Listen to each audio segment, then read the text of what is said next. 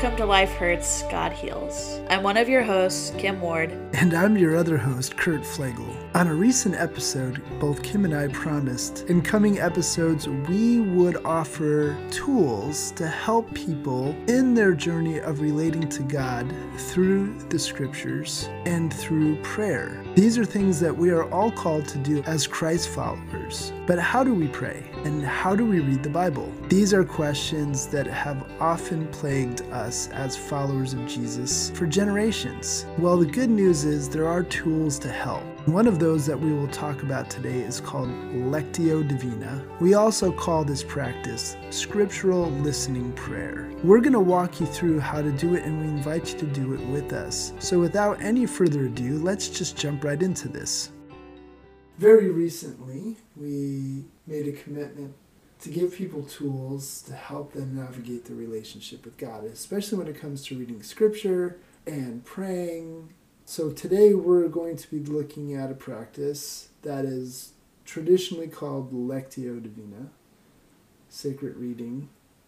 And what it is just a way of reading scripture where we exercise more of our listening abilities. In other words, rather than just Bible study, where we sit down and we practice reading scripture with maybe some study tools, which is awesome, which we're going to talk about at another time. We're going to talk about practicing basic hermeneutics, things like understanding the scriptures by understanding the author of a particular book of the Bible and the audience and context. We're going to talk about those tools at a different time in the upcoming episode. But for this one, this is more of a personal listening tool. Rather than Bible study, we're listening for God's voice in a more relational way where we are just simply sitting, and whatever comes to mind as we read, we're going to write that down. How would you describe this one? I hesitate to say heart-based, but it's a bit more experiential. Yeah. Okay. Yeah, because what you hear from God isn't necessarily the context of the scripture, which when we're doing Bible study, we want to know the context. We want to understand the context. This is more personal context. Whatever God wants to say through the scripture, not necessarily being contextualized in the scripture itself. So this is a little bit more of an abstract practice that's meant for people in a personal sense, right? Mm-hmm. Just to be clear on that. So what we're going to do is we're going to read a scripture, and we're going to read it 3 times. And each time before we read, we're asking God a different question. The 3 questions are, 1, before we read, we ask God, hey, what is it you want to highlight for me? Like a word, a phrase, a whole sentence, maybe even a whole verse. What is something you want to highlight for me as I read this? And then we read it and we look for whatever kind of jumps out at us. The second time we read, God, show me my own emotional response. How am I feeling about what I'm reading? I think this is a great question because there are many of us who we don't have a high emotional quotient, or we tend to just hide things emotionally and we don't want to face them. So this is where God meets us where we are. And then the third one is simply, God, what is your gift or invitation for me today? And this is about obedience. What is it you are revealing to me today? A gift you want to give me, or something you want to reveal for me to obey? So those are the 3 questions. God, what do you want to highlight? What's my emotional response to what I'm reading? And what's your gift or invitation to me? You are invited, as you listen to this, to do this with us. To not just listen to us do this practice, but we would love for you to join in. And the way we'll do that is we'll ask the question of God, and then we'll read the scripture. Either Kim or I will read the scripture, which in this case is John chapter 2, verses 1 through 12. So we're in one of 4 accounts of Jesus' life, what are called traditionally the 4 Gospels, which just means good news. And we're in John. So as we read this, the question we're asking once again is, God, what is it you want to highlight to me in this passage? A word, a phrase, a sentence. And one of us will read it out loud, and then we'll take a little time to be still and listen and sit with that. And this is where you'll be invited just to pause and take some time to listen and write down whatever it is in that question you're hearing. Anything you want to add to that? Yeah, so the one thing that we didn't mention so far is that each time we read through the passage, we'll read in a different translation. Yes. Which version do you want to read first? Let's do NIV. Okay. You reading or am I? I'll read the first time. John chapter 2, verses 1 through 12. On the third day, a wedding took place at Cana in Galilee. Jesus' mother was there, and Jesus and his disciples had also been invited to the wedding. When the wine was gone, Jesus' mother said to him, "They have no more wine." "Woman, why do you involve me?" Jesus replied. "My hour has not yet come." His mother said to the servants, "Do whatever he tells you." Nearby stood 6 stone water jars, the kind used by the Jews for ceremonial washing, each holding from 20 to 30 gallons. Jesus said to the servants, "Fill the jars with water." So they filled them to the brim. Then he told them, "Now draw some out and take it to the master of the banquet." They did so, and the master of the banquet tasted the water that had been turned into wine. He did not realize where it had come from, though the servants who had drawn the water knew. Then he called the bridegroom aside and said, "Everyone brings out the choice wine first, and then the cheaper wine after the guests have had too much to drink. But you have saved the best till now." What Jesus did here in Cana of Galilee was the first of the signs through which he revealed his glory, and his disciples believed in him. After this he went down to Capernaum with his mother and brothers and his disciples. There they stayed for a few days. Okay, so now we're just going to take a little time to sit with this. If something hasn't jumped out at us yet, we'll just sit with it and allow the words to soak in. So this is where you can pause and come back when you believe God has given you something that he's highlighted. And make sure you write it down as well. All right, Kim, we're just going to read what was highlighted to us without explaining why it was highlighted, at least in this first round. What did you get? You have saved the best till now. Mine was actually 2 verses. It's kind of longer. Verses 4 and 5. "Woman, why do you involve me?" Jesus replied, "My hour has not yet come." His mother said to the servants, "Do whatever he tells you." So that's all there is to that. That's an easy step. Now we're going to read it again in a different version. I'm thinking amplified. So the question, God, we're asking you in this one is, what is our emotional response to what we're reading? Show us what we're really feeling, honestly. John 2, 1 through 12 again, in the Amplified Version, says, "On the third day there was a wedding at Cana of Galilee, and the mother of Jesus was there, and both Jesus and his disciples were invited to the wedding. When the wine was all gone, the mother of Jesus said to him, 'They have no more wine.' Jesus said to her, 'Dear woman, what is that to you and to me? My time to act and to be revealed has not yet come.' His mother said to the servants, 'Whatever he says to you, do it.' Now there were 6 stone water pots set there for the Jewish custom of purification, ceremonial washing, containing 20 or 30 gallons each. Jesus said to the servants, 'Fill the water pots with water.' So they filled them up to the brim. Then he said to them, 'Draw some out now and take it to the head waiter of the banquet.' So they took it to him. And when the head waiter tasted the water which had turned into wine, not knowing where it came from, though the servants who had drawn the water knew, he called the bridegroom and said to him, 'Everyone else serves his best wine first, and when people have drunk freely, then he serves that which is not so good. But you have kept the good wine until now.' This the first of his signs, attesting miracles, Jesus did in Cana of Galilee and revealed his glory, displaying his deity and his great power openly. And his disciples believed confidently in him as the Messiah. They adhered to, trusted in, and relied on him. After this, he went down to Capernaum, he and his mother and brothers and his disciples, and they stayed there a few days. Okay, we're going to sit in silence for a little bit and invite God in to reveal what our emotional response is to this passage. So this is a point where you can hit pause again. All right, now we get to talk about what we sensed was our emotional response.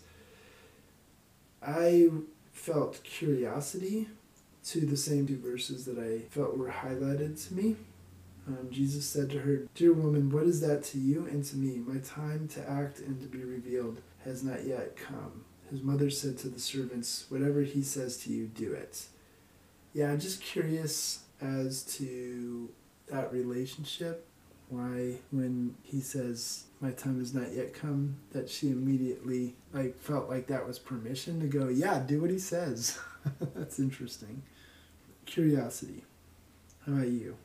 Anxiety, thinking of being in the servant's place, seeing water, it's filled to the brim, not actually being promised that anything's going to change, and then having to take that to the head waiter, knowing that if something doesn't change, you're about to be in a lot of trouble. So you were feeling anxiety for them? Yeah. So basically imagining yourself in their place? Yep. Gotcha. Okay, last one. We get to pick another version. Any particular preferences? Maybe the Passion Translation? I'm totally shocked that you picked that. It's so surprising. Okay, so again, we're going to ask God the question, what is the invitation or gift you have for us so that we can see it and obey it? So God, what is the gift or the invitation you have for us to obey as we read this passage the third and final time? Will you make that clear to us? So real to us that it's you inviting us into something or giving us something. We don't want to make this stuff up. We want to hear clearly from you through your Holy Spirit. And we just, pray that in Jesus' name. Amen. All right. John chapter 2, verses 1 through 12 in the Passion Translation. Now on the third day, Jesus' mother went to a wedding feast in the Galilean village of Cana. Jesus and his disciples were all invited to the banquet, but with so many guests they ran out of wine. And when Mary realized it, she came to Jesus and asked, "They have no wine. Can't you do something about it?" Jesus replied, "My dear one, don't you understand that if I do this, it will change nothing for you, but it will change everything for me? My hour of unveiling my power has not yet come." Mary then went to the servers and told them, "Whatever Jesus tells you, do it." Nearby stood 6 stone water pots meant to be used for the Jewish washing rituals. Each one could hold about 20 gallons or more. Jesus came to the servers and instructed them, "Fill the pots with water right up to the very brim." Then he said, "Now fill your pitchers and take them to the master of ceremonies." And when they poured out their pitchers for the master of ceremonies to sample, the water had become wine. When he tasted the water that had become wine, the master of ceremonies was impressed with its quality. Although he didn't know where the wine had come from, only the servers knew. He called the bridegroom over and said to him, "Every host serves his best wine first until everyone has had a cup or two, then he serves the cheaper wine. But you, my friend, you've reserved the most exquisite wine until now." This miracle in Cana was the first of the many extraordinary miracles Jesus performed in Galilee that revealed his glory, and his disciples believed in him. Okay, we're going to take time to just sit with that and let God reveal whatever his gifts or invitation is to us. So you can pause this again right now.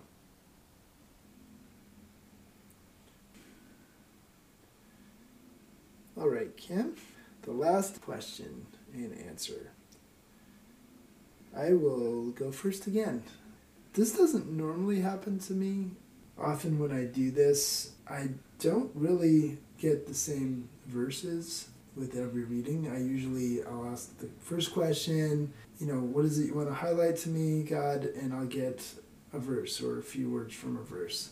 And then the next time I read through it and ask the question, what is my emotional response to what I'm reading? It's usually a different verse. And again, at the end, when I ask the last question, what's your gift or invitation for me to obey? Again, it's usually a different verse. But this time, it was the same passage all three times. It was John 3-5, I believe. It says, she came to Jesus and asked, "They have no wine. Can't you do something about it?" Jesus replied, "My dear one, don't you understand that if I do this, it will change nothing for you, but it will change everything for me. My hour of unveiling my power has not yet come." Mary then went to the servers and told them, "Whatever Jesus tells you, do it." So when we ask God to give us his gift or invitation, you don't necessarily have to do it like I do it, which is I literally sit and allow him to write a little note back to me. You might just get an impression of something and just write it down. This is the gift that I think God is giving me. So this one isn't necessarily, you don't have to do it like I do it, but I literally write it out like God's writing a letter to me, because I believe that's what he's doing, that the Holy Spirit in me is writing to me. So I write it first person, like God is speaking to me, because I believe he is. So this is what I wrote, what I believe I heard him saying. I value persistence. The more you get to know me, the more you will come to understand this about me. Those who persist in seeking me will find me. That's especially true when you persevere in seeking me for the needs of other people. So just like Mary, be bold in approaching my throne of grace with the things you care about, especially the people you care about, and you will see me move in my power. I'm sure there's more to unpack there, but that's my initial sense of things. How about you? Yeah. My brain went to where it says fill the pots with water right up to the very brim. And I felt like God was saying, he's like, remember what water represents, beloved. My spirit poured out into you. My life, my growth for you, my plans. Let me fill you to the very brim with myself, so that I not just fill you, but that so you overflow with my spirit, all of me into those around you. I see your anxiety in this season with so much change and chaos, but be obedient to what you hear me saying in this moment. And I will take your anxiety, fears, and worries and give you myself, my peace, my wholeness. I am all that you need, and I will do what I say I will do. Giving me your anxiety is the obedience that leads to the saved the best till now. The water still looks like water right now, but in my time it will become the most exquisite wine. So surrender your fears to me in obedience. After all, haven't I said, come to me, all you who are weary and heavy burdened, and I will give you rest. So come to me and let me take your burdens, and I will give you rest, and I'll fill you up with my water, so that you overflow and become the most beautiful wine. You sensed anxiety in the servants, and it sounds like what God is highlighting is it's really about anxiety in you. So how did their situation with the water and the uncertainty of what was going to happen with the water, how does that relate to you and whatever anxiety you're feeling? I mean, because I'm around you a lot, but a good bit has changed in the last month. I'm now the associate pastor for us, officially. I will admit there's been some anxiety in that, just because my brain's like, ooh, now it's official. But then also, there have just been a lot of things that are changing in terms of in my family, with expectations that I came to realize I was like, I can't meet those expectations. And the wrestling with that on top of things that are potentially affecting you. Mm-hmm. And because we do ministry together, then they wind up affecting me. It's just brought up a lot of anxiety and fear and worry. A lot of it based on my past history with being in other churches where things have fallen apart or changed a lot. And so It's been a constant wrestling match to keep giving it back to God, to the point of being exhausted with it, because it was like, oh, okay, one change, well, that's stressful. Oh, hey, let's add another change and another change. I was already drowning in the water, and that felt like someone threw a giant rock at me and told me to hold that too. But the one thing God keeps saying, and like I see it in the servants, is like they had to take that step. I mean, first they had to fill those ginormous jugs, and let's be fair, they're made of stone. Yeah. I can't imagine those were particularly lightweight to begin with. And they're filled to the brim, which means that they can see that it's still water. And at no point do you see in the text that Jesus promises them that it's going to change. And even when they dip their pitchers in, it never says, oh, by the way, hey, now it's wine. Literally, they had to keep taking all these small steps of obedience, even going up to you could say the public eye with the master of ceremonies or head waiter, depending on which translation. And it's not till they pour out that they realize it's wine now. I just kept hearing going like, small steps. Let me fill you. Even today, I have stuff I'm supposed to be doing for you. And God's like, no, I want you to take the first part of this and come be with me first. He's like, I had you clean out the third room so you could actually play your keyboard. So what are you going to do? Well, explain like what that does for you. Like, yeah, for me, music is definitely one of the ways that I connect with God. Well, it's always been a way for if I'm feeling numb or disconnected, that's how I kind of reattach to my emotions, to reattach to Him. So I have a keyboard that was a very nice gift. And until yesterday, I hadn't played it in more than 6 months, 9 months. It'd just been kind of buried under a bunch of junk. Yesterday, God was like, hey, you need to set it up, get it ready, make it easy, and then come be with me in that. So despite me going, but God, I have other things I'm supposed to be doing right now. He's like, really? I thought what I wanted mattered more. Okay. And I have an old Cares chorus book, which has all the old little choruses from like the 80s and 70s.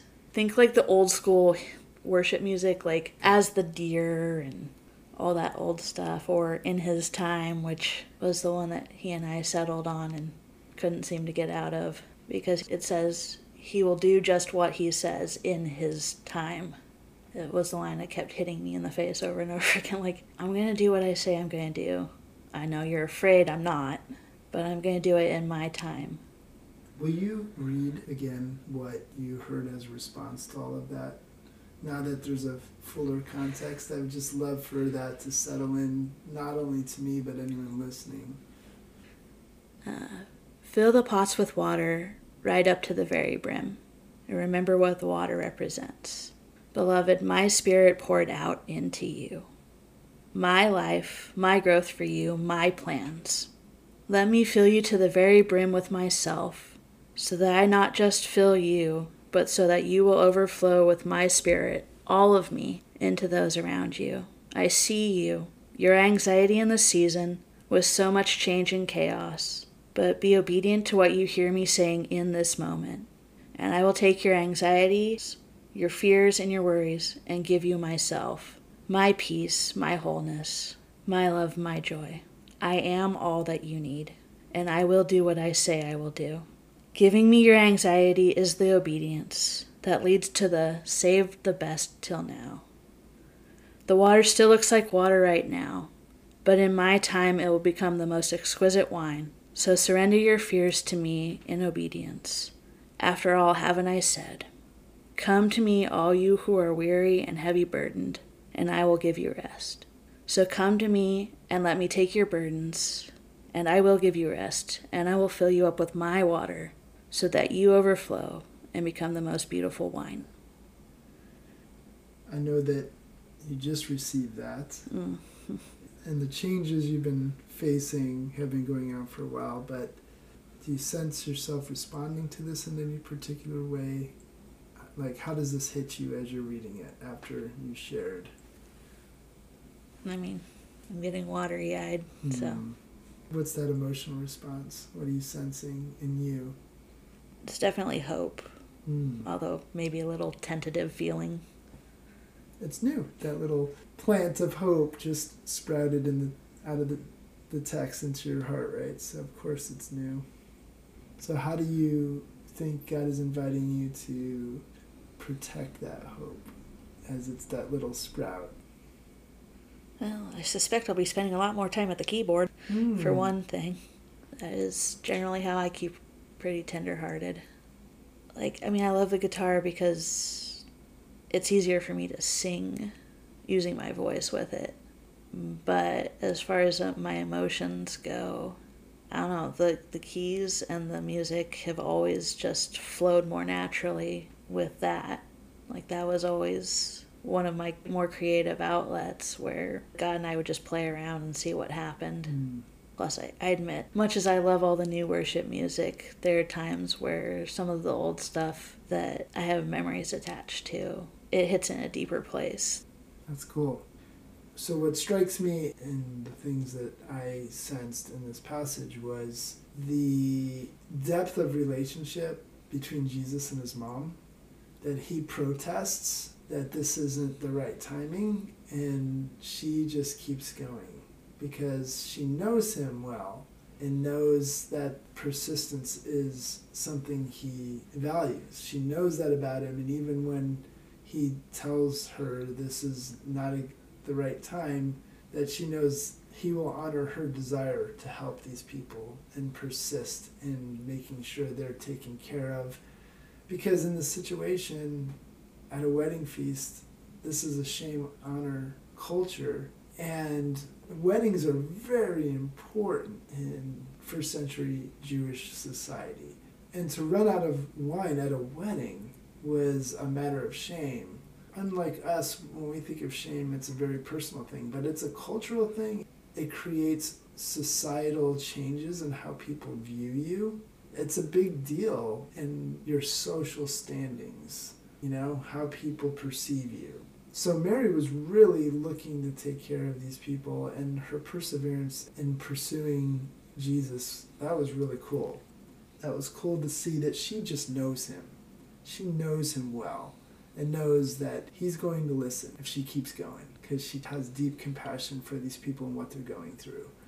For me personally, there's a lot of changes going on right now. There are potentially things that could shift a lot, and it's all new and it doesn't make a lot of sense, and I have no idea where this is going. And I just sense, just like Mary, she knows that Jesus will do what's best and will meet people in their needs. So I feel like that's the invitation that God is giving me, is persistence in prayer, trusting his best, that he has what's best for all of us. Because this is going to affect, like that wedding scenario, what was happening was going to affect a lot of people. When the wine runs out, that's going to affect everyone, and especially, like you said, the shame honor of this family. Their honor is at stake. And I just feel God saying, yeah, in the same way, just keep going every step of the way, trusting me that I know what's best, and you will see it come about. One step at a time, like you said. That's very much how God operates. He knows that's all we can handle, is one step at a time, to listen to his voice, pursue him, to hear what he's saying, like we're doing here, and then obey that one step at a time, because he knows we're finite creatures with limited capacity, that we would like to know more than what's happening right now and the foreseeable future. He knows we can't really handle that much. Knowing too much will freak us out, crush us, cause us to cut and run. So he gives us what we can handle, and he knows what's best. And that's just the sense I get, which is very relaxing, very like take a deep breath, Kurt, and breathe in, breathe out, and relax, trust me, I know what's best, and I'll do that. And that's what I'm getting from this passage, basically. I hear you. I can do the too much thinking thing, although my brain even then still tends to shy away from too many questions, unless I'm trying to go to sleep. Well, I think this is a good place to stop and just pray for us, for everyone listening, and if you're cool with it, I'm up for doing this one. Fine by me. Well, God, thank you. Thank you for the promises that if we seek you, we will find you. As was demonstrated in this time of seeking you through your scriptures to hear your voice, through the practice of Lectio Divina, through scriptural listening prayer, Kim and I definitely feel we have heard you, and that you are speaking right into our circumstances to encourage us to lay down the things we're carrying, to lay them down, surrender them to you, confess our fears and our burdens to you, and let you carry them for us. That's the sense that we once again get through this passage. And it's very encouraging. It's challenging to trust you, but it's also encouraging. So we thank you for what you've revealed and your invitation to us to go further and deeper in surrender and freedom. Surrendering our junk to you, our stuff, the things we're struggling with, and finding the freedom to let you carry these things for us. God, in the power and authority you've given us, we also pray that everyone listening, and especially those who have been willing to practice this with us, God, that they would do the same. They would experience you speaking to them in this place. We bless them with an openness to hear you and to obey and experience your freedom. We bless them with a heart of surrender, everything that has been revealed to them, and we bless them with the freedom that comes with letting you carry this stuff. Yeah, we thank you for this time. Thank you for your availability to us. Thank you for always being there and always being persistent yourself in seeking after us, even when we're not seeking after you. We praise you for your grace. We thank you for your gracious, unmerited favor that we don't deserve, but you give anyway, not because of who we are, but because of who you are, as perfect, sacrificial, holy, unconditional love.